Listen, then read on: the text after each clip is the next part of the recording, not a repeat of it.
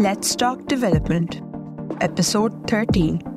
Hello and welcome to this episode of Let's Talk Development by CDPR.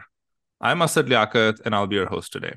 I am an economist and political scientist by training, and I've been engaged in research on political economy and now the digital economy for over a decade. I'm also an occasional podcast host and have my own podcast called Unpacking Us that I hope you will check out. This episode of Let's Talk Development is about political parties and voters and how the upcoming election in Pakistan, which is scheduled for early next year, will be shaped by different aspects of how parties are structured and how they engage with voters and how voters behave. Our guest today is Dr. Niloufer Siddiqui. She's an assistant professor of political science at the Rockefeller College of Public Affairs and Policy at SUNY Albany. She's also a non-resident fellow at the Stimson Center and a fellow at the Mehboob ul Haq Research Center at LUMS. She has studied Pakistani politics and the politics of other countries from so many angles that it's a bit hard to summarize her contribution. Her recent book, Under the Gun: Political Parties and Violence in Pakistan, studies why political parties engage in violence or form alliances with violent actors.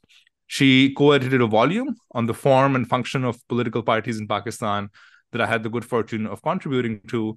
This book is titled Pakistan's Political Parties: Surviving Between Dictatorship and Democracy. And then she has numerous papers in top political science journals on these topics related to political violence and party behavior, as well as on how voter behavior is influenced by factors such as conspiracy theories, misinformation, foreign policy, religion, and ethnicity. We'll touch on many of these topics today. Niloufer, thank you for being here. Thank you so much, Asad. I'm really looking forward to this conversation. Awesome. Okay, so let's jump in and let's start with talking about political parties. So there's now a growing volume of work, including a lot of your own work, on the role that political parties play within the constraints that they operate, right? So it's well known that political parties are facing a lot of constraints from external actors, despite many of the constraints that they face, they're able to kind of carve a way in which through which they influence outcomes, right? So often we hear arguments in Pakistan that what really matters for politics is either local elites who basically have their own captive voter base, and what really matters is who the person is who's on the ticket and not what the party is. And on the other hand, we often hear the argument that it's actually state institutions at the top who decide which parties are able to compete, and which parties have restrictions placed upon them and so aren't able to fairly compete in elections. So when you hear these kinds of arguments, what arguments do you have to say that parties are important actors and parties do influence outcomes in elections? Yeah, so this is a really important point, and something that I think many of us have heard, those of us who study political parties, is something that comes up every time we present our research or just speak generally about the place and role of political parties in Pakistan. And I do think this is with good reason, right? I mean, I don't think anybody would argue that civil-military relations in Pakistan aren't skewed. It's very clear that the military is the most important actor in Pakistan today. I don't think there's really any doubt about this. But I think that one thing that has motivated my own work is this sense that maybe the existing literature, especially that existed maybe 10 to 15 years prior. I think things are changing now, including with your work. But I think this has been taken a little too far, right? With the existing literature focusing so heavily on the military and other institutions, to the extent that parties are kind of seen as largely secondary actors, or those that don't really have a seminal place in Pakistani politics. And I don't think that is really accurate either. I think that, if parties didn't matter, they wouldn't be dominating the discourse to the extent that they do. I mean, you can't pick up a Pakistani newspaper or turn on a Pakistani news channel without hearing the names of all political parties, right? They wouldn't be, people wouldn't care about party labels, but surveys show again and again that voters do care about party labels. Individuals join political parties, electoral candidates switch between political parties, right? None of these things would happen if parties didn't matter at all. Now, I think the question that we should be asking, right, is really within the constraints that political parties face, of which there are many, how do political parties see their role? How do different political parties act differently depending on these constraints? And really, in a sense, like we should think about, I think, the role of the political party vis-a-vis the military as maybe one additional characteristic of the party that voters have in mind when they cast a vote, right? Just as they keep in mind the party's policies or the party's ethnicity or ethnic claims or other party promises, right, for clientelism or patronage and so on. What has happened in the last year or two since kind of the events that started with the vote of no confidence against Imran Khan, the ways in which parties have responded to these things, the ways the parties have evolved, and, the changes have been kind of transformational in many ways. What does that say about your argument that the true test of party strength or the role of parties lies in how they respond to external kind of factors? Yeah, I think that, and I'm curious to hear your thoughts about this as well, because I think the events of the last 2 or 3 years, really since 2018, I guess, have been really critical to the functioning of parties in Pakistan. I don't want to go too far away from the question you posed about the no confidence motion, but I do think it's important for us to just think about how the landscape of Pakistani politics, and not just party politics, of politics in general, has changed with the addition of this third party actor in the form of the PTI, right? And so obviously Pakistan is a multi-party system. There's numerous political parties, but for all intents and purposes, the PMLN and the PPP were alternating federal power, right? So in terms of power at the center. So I do think that this entry in a real way of the PTI was transformative in many ways.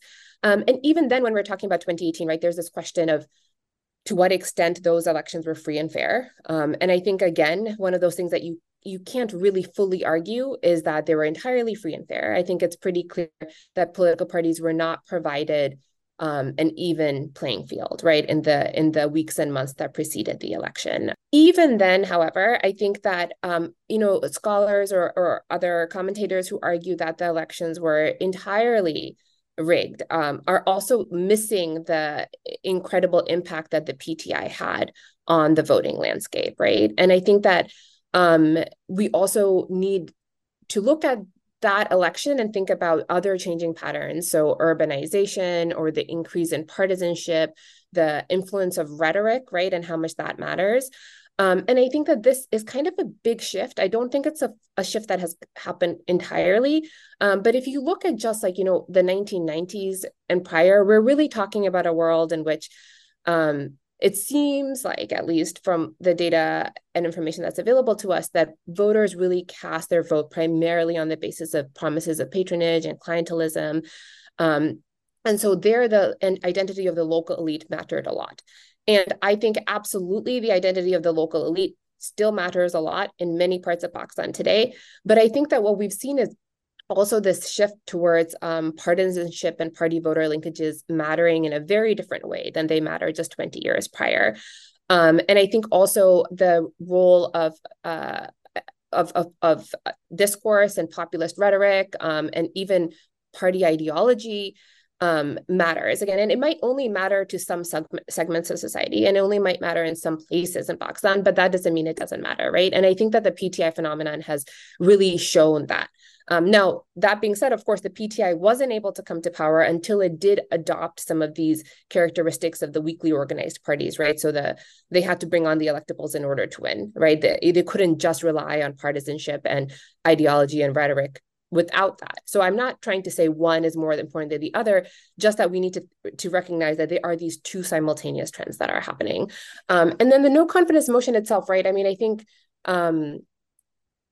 there's so much has been said about this, right? And so the role of the military is very clear. But the fact that the parties were able to come together, that they were able to engage in kind of coalition building, wheeling and dealing, and get the votes that they needed, and do so within, ostensibly constitutional way, right, is I think also really important to note.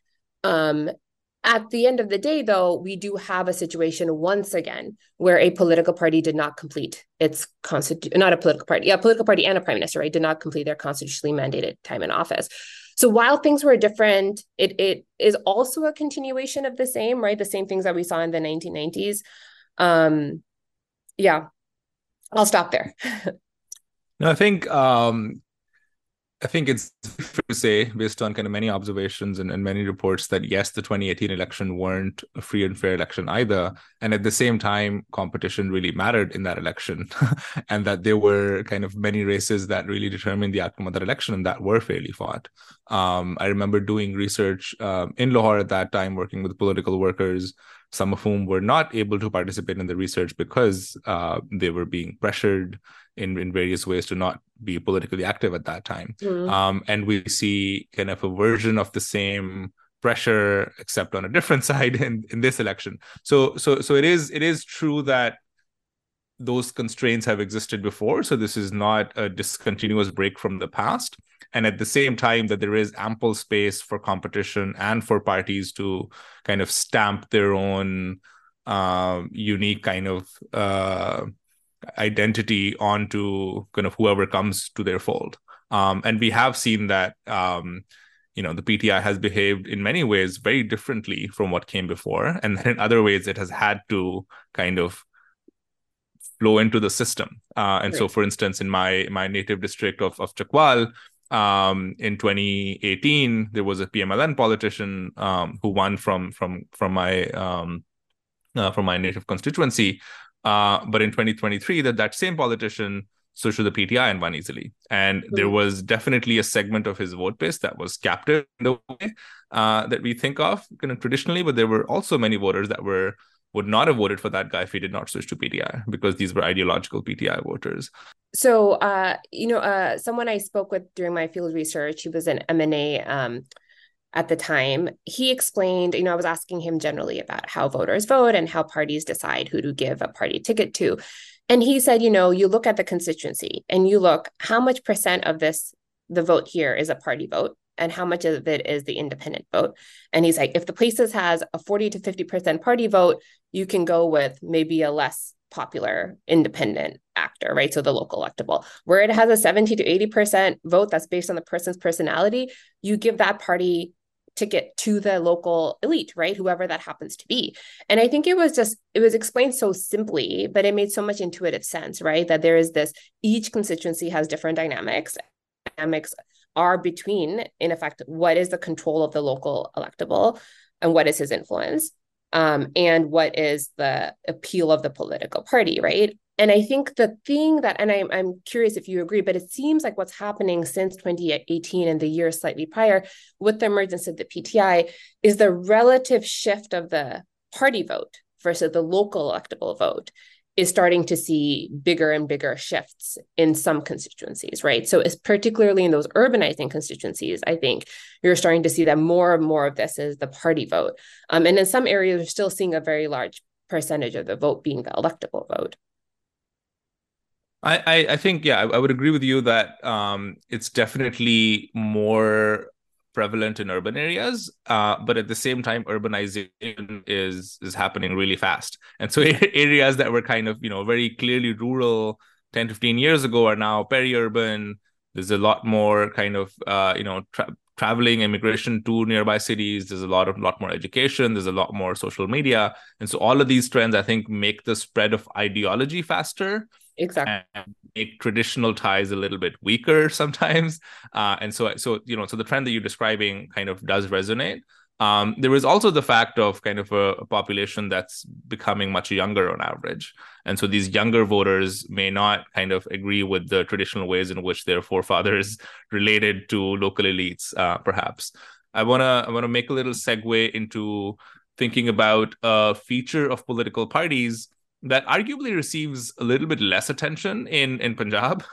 So, for instance, in my research, I did not encounter that as a kind of a prominent feature of political parties. So that's why I'm particularly fascinated by your book. And I want to hear your thoughts on when you talk about political violence, and you have the book about why political parties engage in violence and kind of why they form alliances with, even when we don't explicitly think of political parties engaging in violence, they do have local alliances, you show, with actors that may be violent. So even the major political parties kind of engage in this sort of behavior.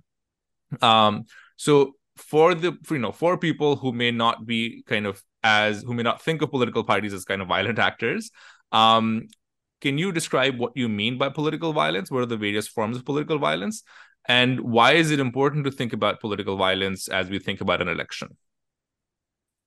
Sure. So you're right that I think when we think about political violence and we're thinking maybe about Pakistan, maybe the first thing that comes to our mind is places like Karachi, right? So where for nearly 3 decades, we had very high levels of political violence, also ethnic violence. And this was perhaps predominantly associated with the Muttahida Qawmi movement, or the MQM, which is a majority Muhajir political party. And so during this time, the MQM, as I describe in my book, and lots of other scholars, Laurent Gaillard's work on Karachi as well, describes this phenomenon of, basically what I call direct party violence. So where the political party engages in violence directly through its own party cadres and party members.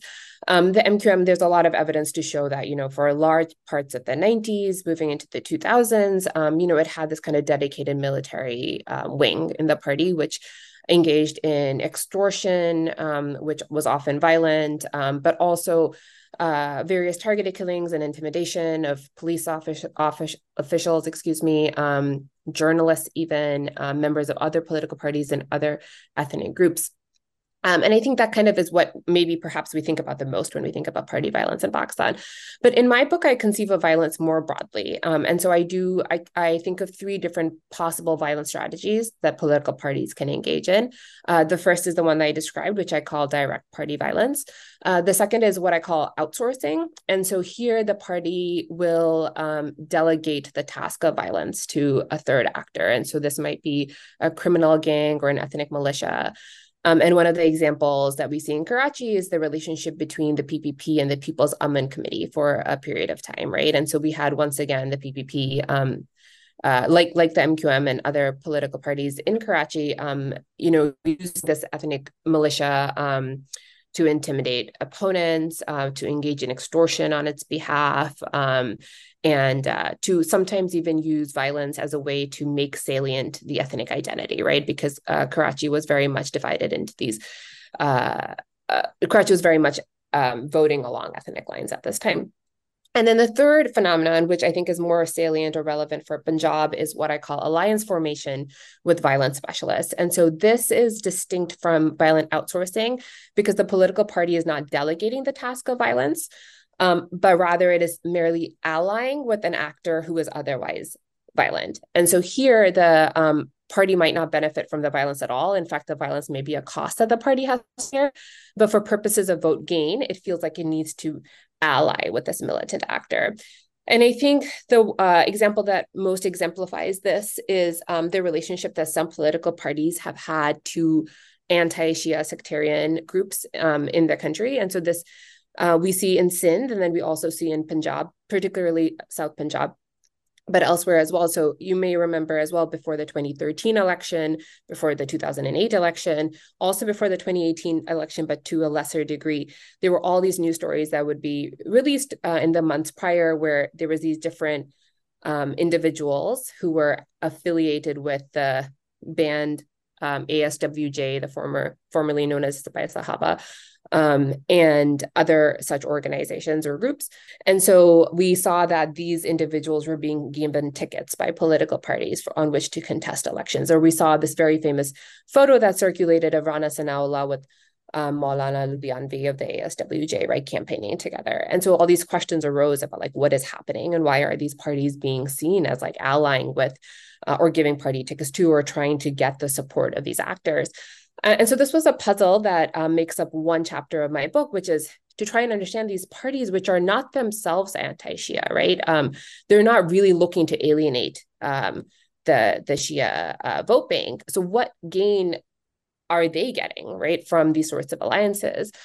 And this actually does, I think, tie back to the conversation we were having in the prior question, which is that I find that in many ways, these sectarian actors or local clerics or whatever you want to call them, violence specialists, they were at the local level replacing the historic local elite, which was the feudal actor or the peer or somebody else, right?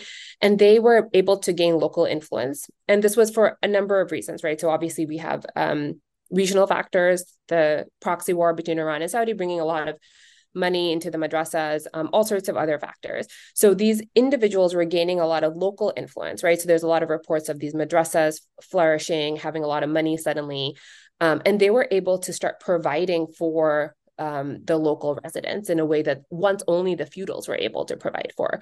And they also had this added benefit, especially again in urbanizing areas, where they were able to say that, for a long time, the feudal elites have kept you down, and biradari linkages as well are hierarchical.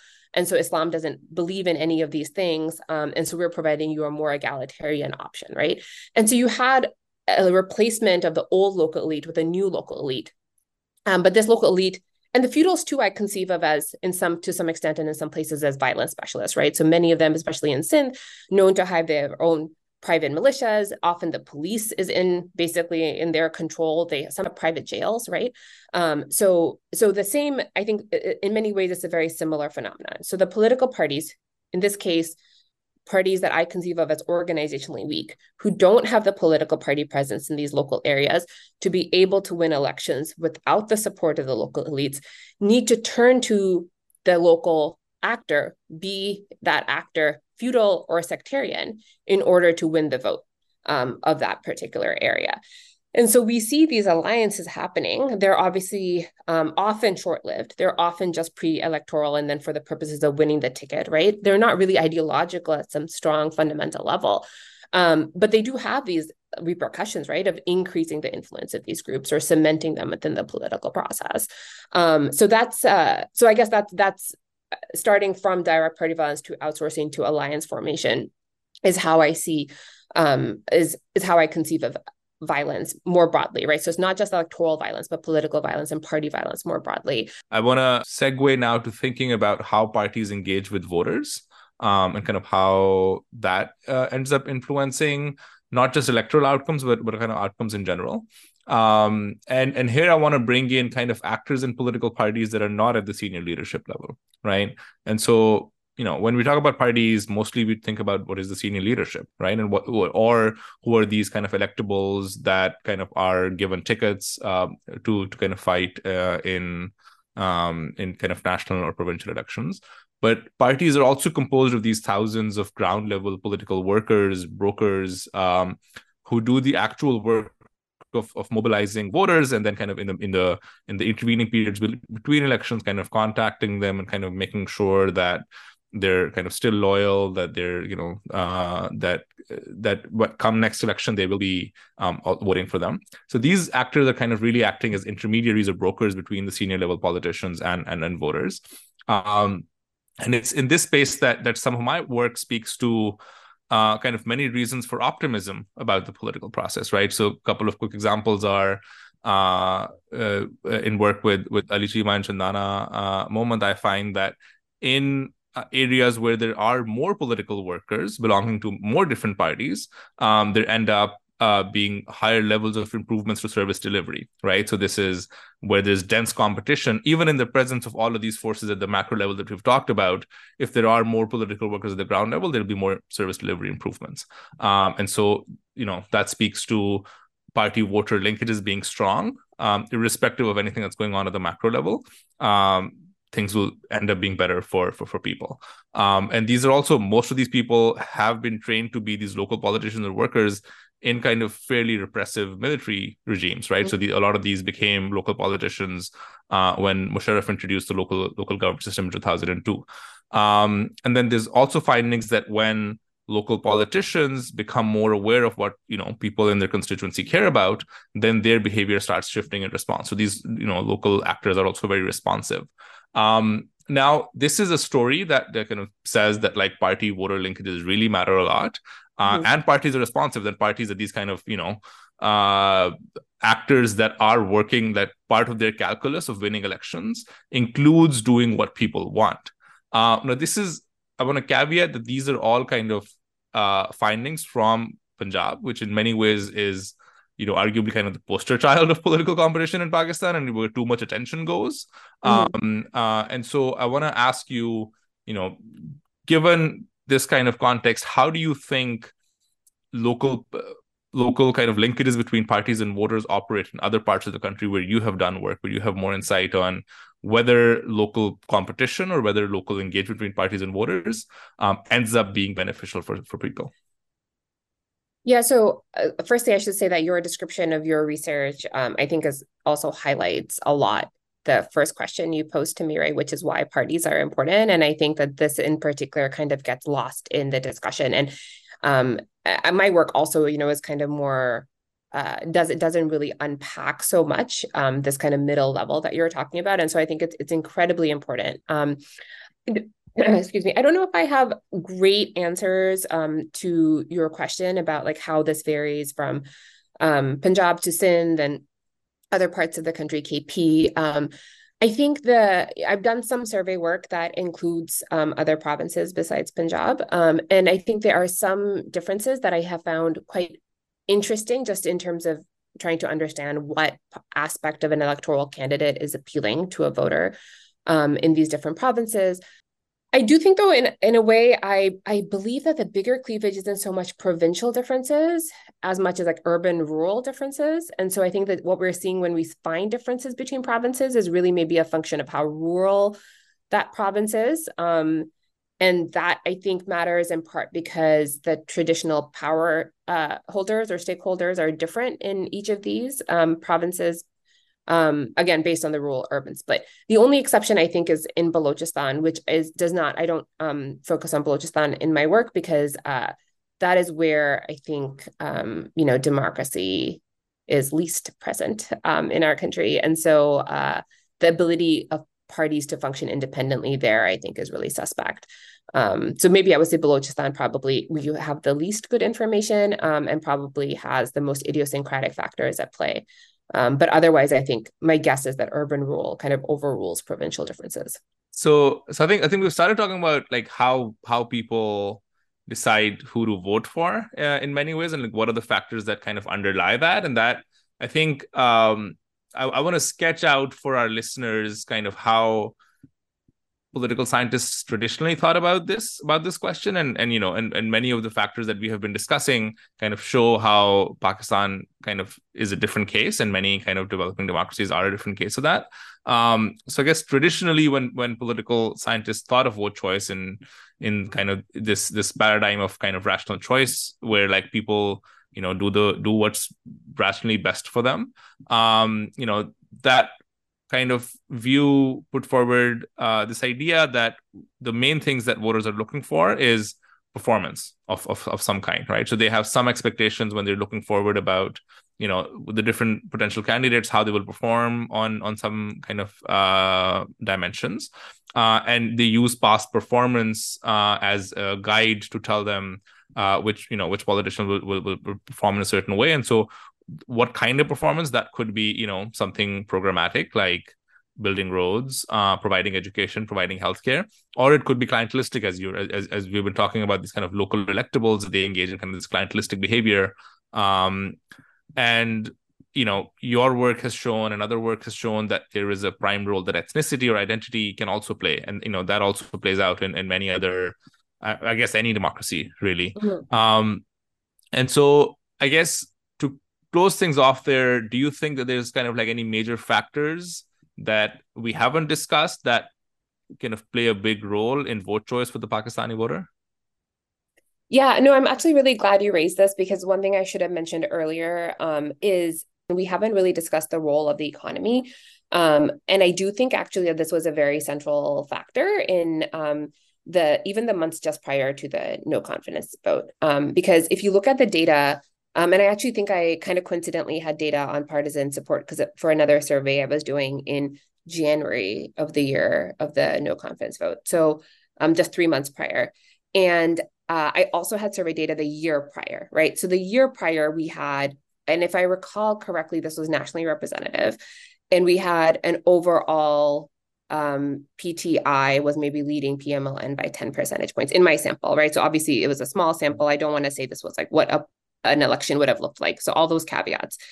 But PATI was above PML, and particularly in Punjab, but nationally as well. And then a year later, so just in January, so 3 months before the no confidence vote, we had my survey showed now that the PMLN was leading the PTI by a sizable percentage, right? And this was measured by who do you think you would vote for in the next election or something like that. And I think that is both striking that like there was such a big shift in 1 year, but also kind of not at all striking because the economy was doing terribly, right, at this time. And so we would absolutely expect that people would see this bad economy and then they would say, oh no, the PTI is not working for us, no matter how much we like this person's ideology or like the charisma of Imran Khan or so on. Who knows what would have happened if the no confidence motion hadn't happened, but it's easy to say now because nobody can prove me wrong, but I would have predicted that PTI would have lost if elections had been held freely and fairly, in that year. And now you look and just, I think, again, it's going to be hard to tell what happens because it's very unlikely we're going to have a completely free and fair election. But the support that we are seeing for the PTI right now, I think at least partly has to do with now voters placing the blame for the economy back on the PDM, right? So the PML and specifically, but all the parties involved in this coalition. And so I do think absolutely the economy matters. And I do think that kind of very traditional political science concepts of like, you're going to place the blame on the incumbent and all of those things do apply in this context as well. And we shouldn't be, I think, surprised about that. The other thing about, you raised about identity and ethnicity, I think this is, it's a really good point. It's certainly like very important, or was very important in Karachi, still remains likely very important in Karachi, but things again have changed since 2018. Is of course that ethnicity can be salient. The only thing that I would add, which I don't think makes Pakistan different from other contexts, but I think was still striking to me when I was doing my research, is that ethnicity and identity more broadly is very situational and contextual, which again seems like maybe an obvious point, but I was struck by how much being Pashtun mattered in Karachi versus in KP, right? Because as a minority member of a multi-ethnic city like Karachi, where ethnicity is salient, your vote is going to have a different effect than as a member of a majority Pashtun context like KP, where all the candidates are Pashtun, right? And so I do think that this sense of the same political party, like the ANP, when it was working in KP and when it was in Karachi as well, would be making very different types of appeals to its constituents, even though it was obviously, it's a Pashtun party, like an explicitly Pashtun party, but the work that being Pashtun was doing in KP for the ANP was very different than the work that being Pashtun was doing for the ANP in Karachi during this time. That's a very interesting point, and I think that's a point that many in Punjab don't quite understand, because Punjab is kind of far more ethnically homogenous compared to, Lahore, for instance, is very ethnically homogenous compared to Karachi, and so people sometimes don't understand kind of why identity may matter in elections, because no such cleavage kind of on a basis of ethnicity exists at that level in Lahore. I thought it was very interesting that when you were talking about the role of the economy, you were talking about how voters may kind of attribute the blame for kind of the recent economic downturn on the PDM or the PMLN as opposed to the PDI. And I think that starts speaking to this notion that, voters don't always know who to blame and don't always know sometimes even what the facts are.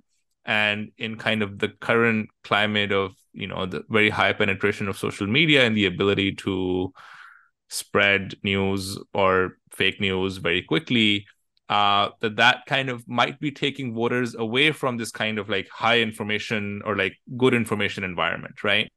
And you've studied this kind of phenomenon of misinformation and conspiracy theories. Can you tell us about the kind of misinformation that's out there in the political space in Pakistan and how parties kind of use it, and do you think that may end up influencing elections? I've been fascinated by conspiracy theories in Pakistan for a long time, right? And I think it is just objectively so interesting, in part because I think that we are unable as a society or as a country or as like political leaders or whatever, as voters, to really come to an agreement on something, not because we have like necessarily different views of that outcome, but just because we can't agree on the same facts, right? And that is just so striking, because if we just could decide what the facts were about a particular story or whatever, we might actually find that there is agreement on the outcome. So I do think that misinformation, broadly speaking, false information is really a very important part of the political landscape. And so we find everything, even before social media really took off. There was lots of talk about conspiracies in Pakistan. My early work that I did as a graduate student was looking at what happens when political parties endorse a particular conspiracy, and whether that moves whether voters believe that conspiracy or not. And there's a lot of work in American politics to suggest that yes, they would be moved because partisanship is so strong in Pakistan. But I think when I conducted the survey, which was almost 10 years ago at this point, I don't think it was very clear, because partisanship in Pakistan was especially then, but even today, less strong than it is in the US, right? But I did find that party endorsement of conspiracies did move partisan voters. So when their party endorsed a conspiracy, and made their voters more likely to vote, to believe the conspiracy. I also found that baseline belief in conspiracies was very high. But the party finding really kind of suggests to me that parties are able to kind of move people to their viewpoint by endorsing or engaging in this space. And we definitely talk a lot about the PTI specifically when it comes to misinformation. In fact, the survey, which again I did a long time ago, at the time, PTI voters were the most likely of any other voters to believe conspiracy theories across all treatment groups, right? So this was a finding even then.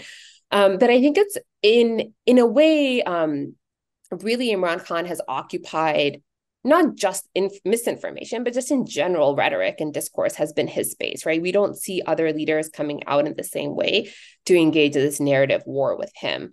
And so and in many ways it is, I think, because he is kind of functioning like a populist leader in many ways. So he is able, I think, to both engage in misinformation, but also cast doubts on official narratives, right? So we saw this a lot in the days after the no confidence motion, with this question of what exactly was the US's role. Gallup Pakistan had done some polling to see how much people believed that the US was involved, and it increased maybe double digits in terms over the few months just from Imran. It seemingly just from Imran Khan's narrative alone, right? And so, but I think what also Imran Khan does very effectively, and this is maybe adjacent to misinformation, but a little bit separate, is he's able to create this kind of very neat narrative about the economy and the corruption of these parties, right? And so his anti-corruption narrative, his anti-status quo narrative, kind of is able to very nicely fit into Pakistan's economy being bad, because there's a simple solution. You get rid of the corrupt leaders and your economy will be fixed, right? And so this, I think, has helped him be able to kind of shed the blame of the economy from himself. And you said, voters don't really know who to place blame on. I mean, the reality is, like, I don't always understand the nuances of the economy, right? So, and I actually, mostly study this stuff. And so if I don't really know what's happening and things are changing so quickly and it's over the course of many years, we can't expect voters to, right? The average voter. And so really it's the person that's winning this narrative war, I think, that is able to also win control over who's to blame for the economy. Yeah, that's very insightful, because I think, my question was, I was trying to get more narrowly at misinformation, but I think you very rightly broadened that up to how politicians form narratives. And, misinformation may play a role within that narrative, but I think it may be more plausible if it fits coherently within a broader narrative that has kind of bits and pieces of truth in there as well that kind of resonate with voters. And I think, it is an open question for me whether what these kinds of narratives do is strengthen party support among existing supporters or switch voters away, right? Because, we also see, like, in the US, but also in Pakistan, on some of these, let's say, beliefs about corruption, right? You see, like, extremely partisan views. That, for instance, PTI voters will think that by far the biggest problem in Pakistan is corruption. This is, I guess, true maybe a couple of years ago. Right now, I think everybody thinks the biggest problem is the economy, but they still are more likely to believe that corruption is a big problem, whereas people who don't support PTI will not believe the corruption is a big problem, right? So there is a sense in which, like, narratives help strengthen support as opposed to switching support sometimes. But obviously there are always going to be people on the margin, young people who are kind of, become politically aware. And so, these kind of political narratives embedded with a little bit of misinformation here and there may end up kind of influencing how people vote.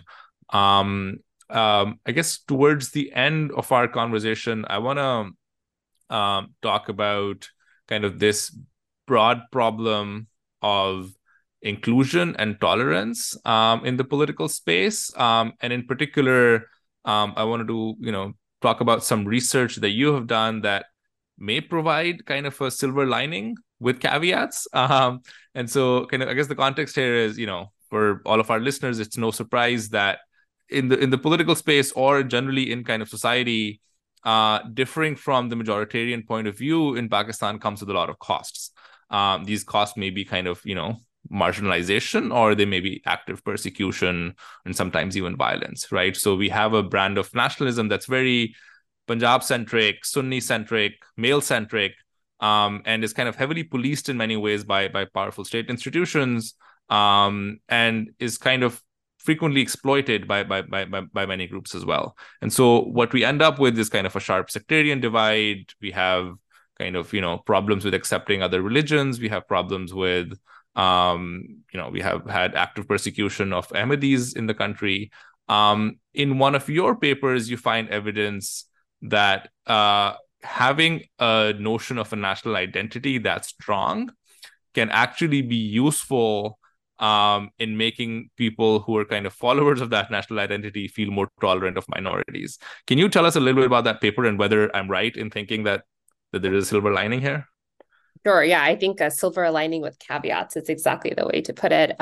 So in this paper, again, it was a survey that we conducted, and we found that highlighting the national contributions of a minority, and in this case, we looked at the contributions of Abdus Salam by bringing, national honor to Pakistan through this Nobel Prize for Physics, whether that could increase support or tolerance of Ahmadis, given that his identity was as an Ahmadi, right?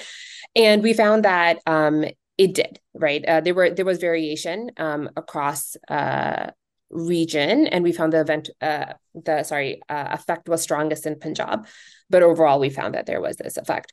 And so this is part of a broader literature known as like the superordinate identity model, or this idea of if you prime a shared national identity, an identity to which you and the minority and the outgroup belong, then you can make people reconceive themselves not as distinct on whatever the identity is that makes someone an in-group or out-group, but to make both of them think of themselves as the shared group, right? And so in this case, making everybody think of themselves and Ahmadis as both Pakistani helped increase tolerance towards Ahmadis.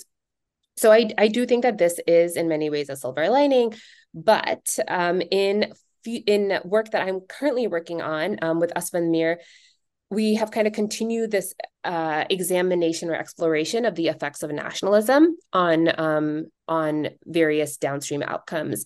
And so our one paper that we're working on right now finds that nationalism, even nationalism that's cohesive, right? So this idea that different ethnic or linguistic or religious or sectarian minorities can all work together and for a better Pakistan. So even nationalism like that, right, that is meant to increase the idea of minorities and majority groups working together for Pakistan, that can increase belief that right-seeking minority groups are subversives, right? So, and by this, I mean, we have a lot of examples in Pakistan, unfortunately, of groups like Aurat March, like the PTM, Pashtun Tahafuz Movement, and so on, even many Baloch groups as well, who are seen as being supported by foreign agents if they are demanding more rights, right? So every year, Aurat March, when it's like getting out there to demand more rights for women, is accused of having a foreign agenda, of being a foreign plant, right, of getting money from India or the US or wherever. Same with the PTM and others. And so we had expected that a cohesive form of nationalism would decrease these sorts of beliefs, right? We thought we would be able to say, look, like everybody's, we're all brothers and sisters in this land. We do so well together. But I think what we found with follow-up focus groups and follow-up work is that actually this might work great. Nationalism works great if you are a good minority, right? If you are a minority who's bringing positive attention to the country. But as soon as you're doing something that is bringing negative attention to the country by, for example, bringing attention to the problems of women's rights in Pakistan, or the problems that particular ethnic minorities face in Pakistan, then you are cast as the bad minority, right? And then you are seen, and that increases intolerance and these beliefs that these groups are supported by foreign powers. Another example, of course, I think is Malala, right? It's kind of stark and fascinating, right? Because in some ways she's bringing a lot of national attention to the country that we can think of as positive because she's a Pakistani who won all these awards. On the other hand, I think many people believe that she's highlighting the social ills of the country, right? And so she's bringing kind of dishonor to the country. She's contesting the status of Pakistan at the international level. And so this is really making me less optimistic about nationalism as a way to increase tolerance of minorities. Yeah, one thing I'm hearing in your response is that, if the axis along which you're marginalized, if that kind of conflicts with nationalism, and you're kind of, if by expressing your identity, you have to in many ways express that grievance, and that it is often a political choice and sometimes it's unavoidable, and it definitely should be kind of a right. When that conflicts with national identity, then the system works against you often Exactly. in a very drastic ways. And so, yeah, that I agree does not leave that much room for a silver lining. It's very much kind of this kind of trope of like the model minority. If you can play along with the rules, then you may be rewarded. And I think we kind of see this a little bit with the way women are included or not included in politics, right? So like when, for instance, the Aurat March is kind of actively persecuted or vilified in many ways. But when women are kind of, happy to go along with either the family members who are in politics or kind of, not make too much noise in politics, then they are sometimes given tickets, and, sometimes they do become politicians. But it's hard to find kind of examples of women who are kind of truly pursuing a feminist agenda that goes against kind of majoritarian views of how the country should be run. And then, they actually get support. Niloufer, thank you so much for being here. This was such an exciting conversation. We're going to end, but not before I ask you this final question. Who's going to win the election? Oh gosh, I mean, who's even going to contest the election, I think is the first question, right? Who's going to be allowed to contest? I'm going to put my money on the PMLN. What about you, Asad? I think I don't know. You have to choose somebody now. I'm going to punt. Okay. I think yeah, it'll be hard. It'll be hard for the PMLN not to be in the winning alliance, given how things are. Thank you so much, Niloufer. This has been a pleasure. Thank you, Asad.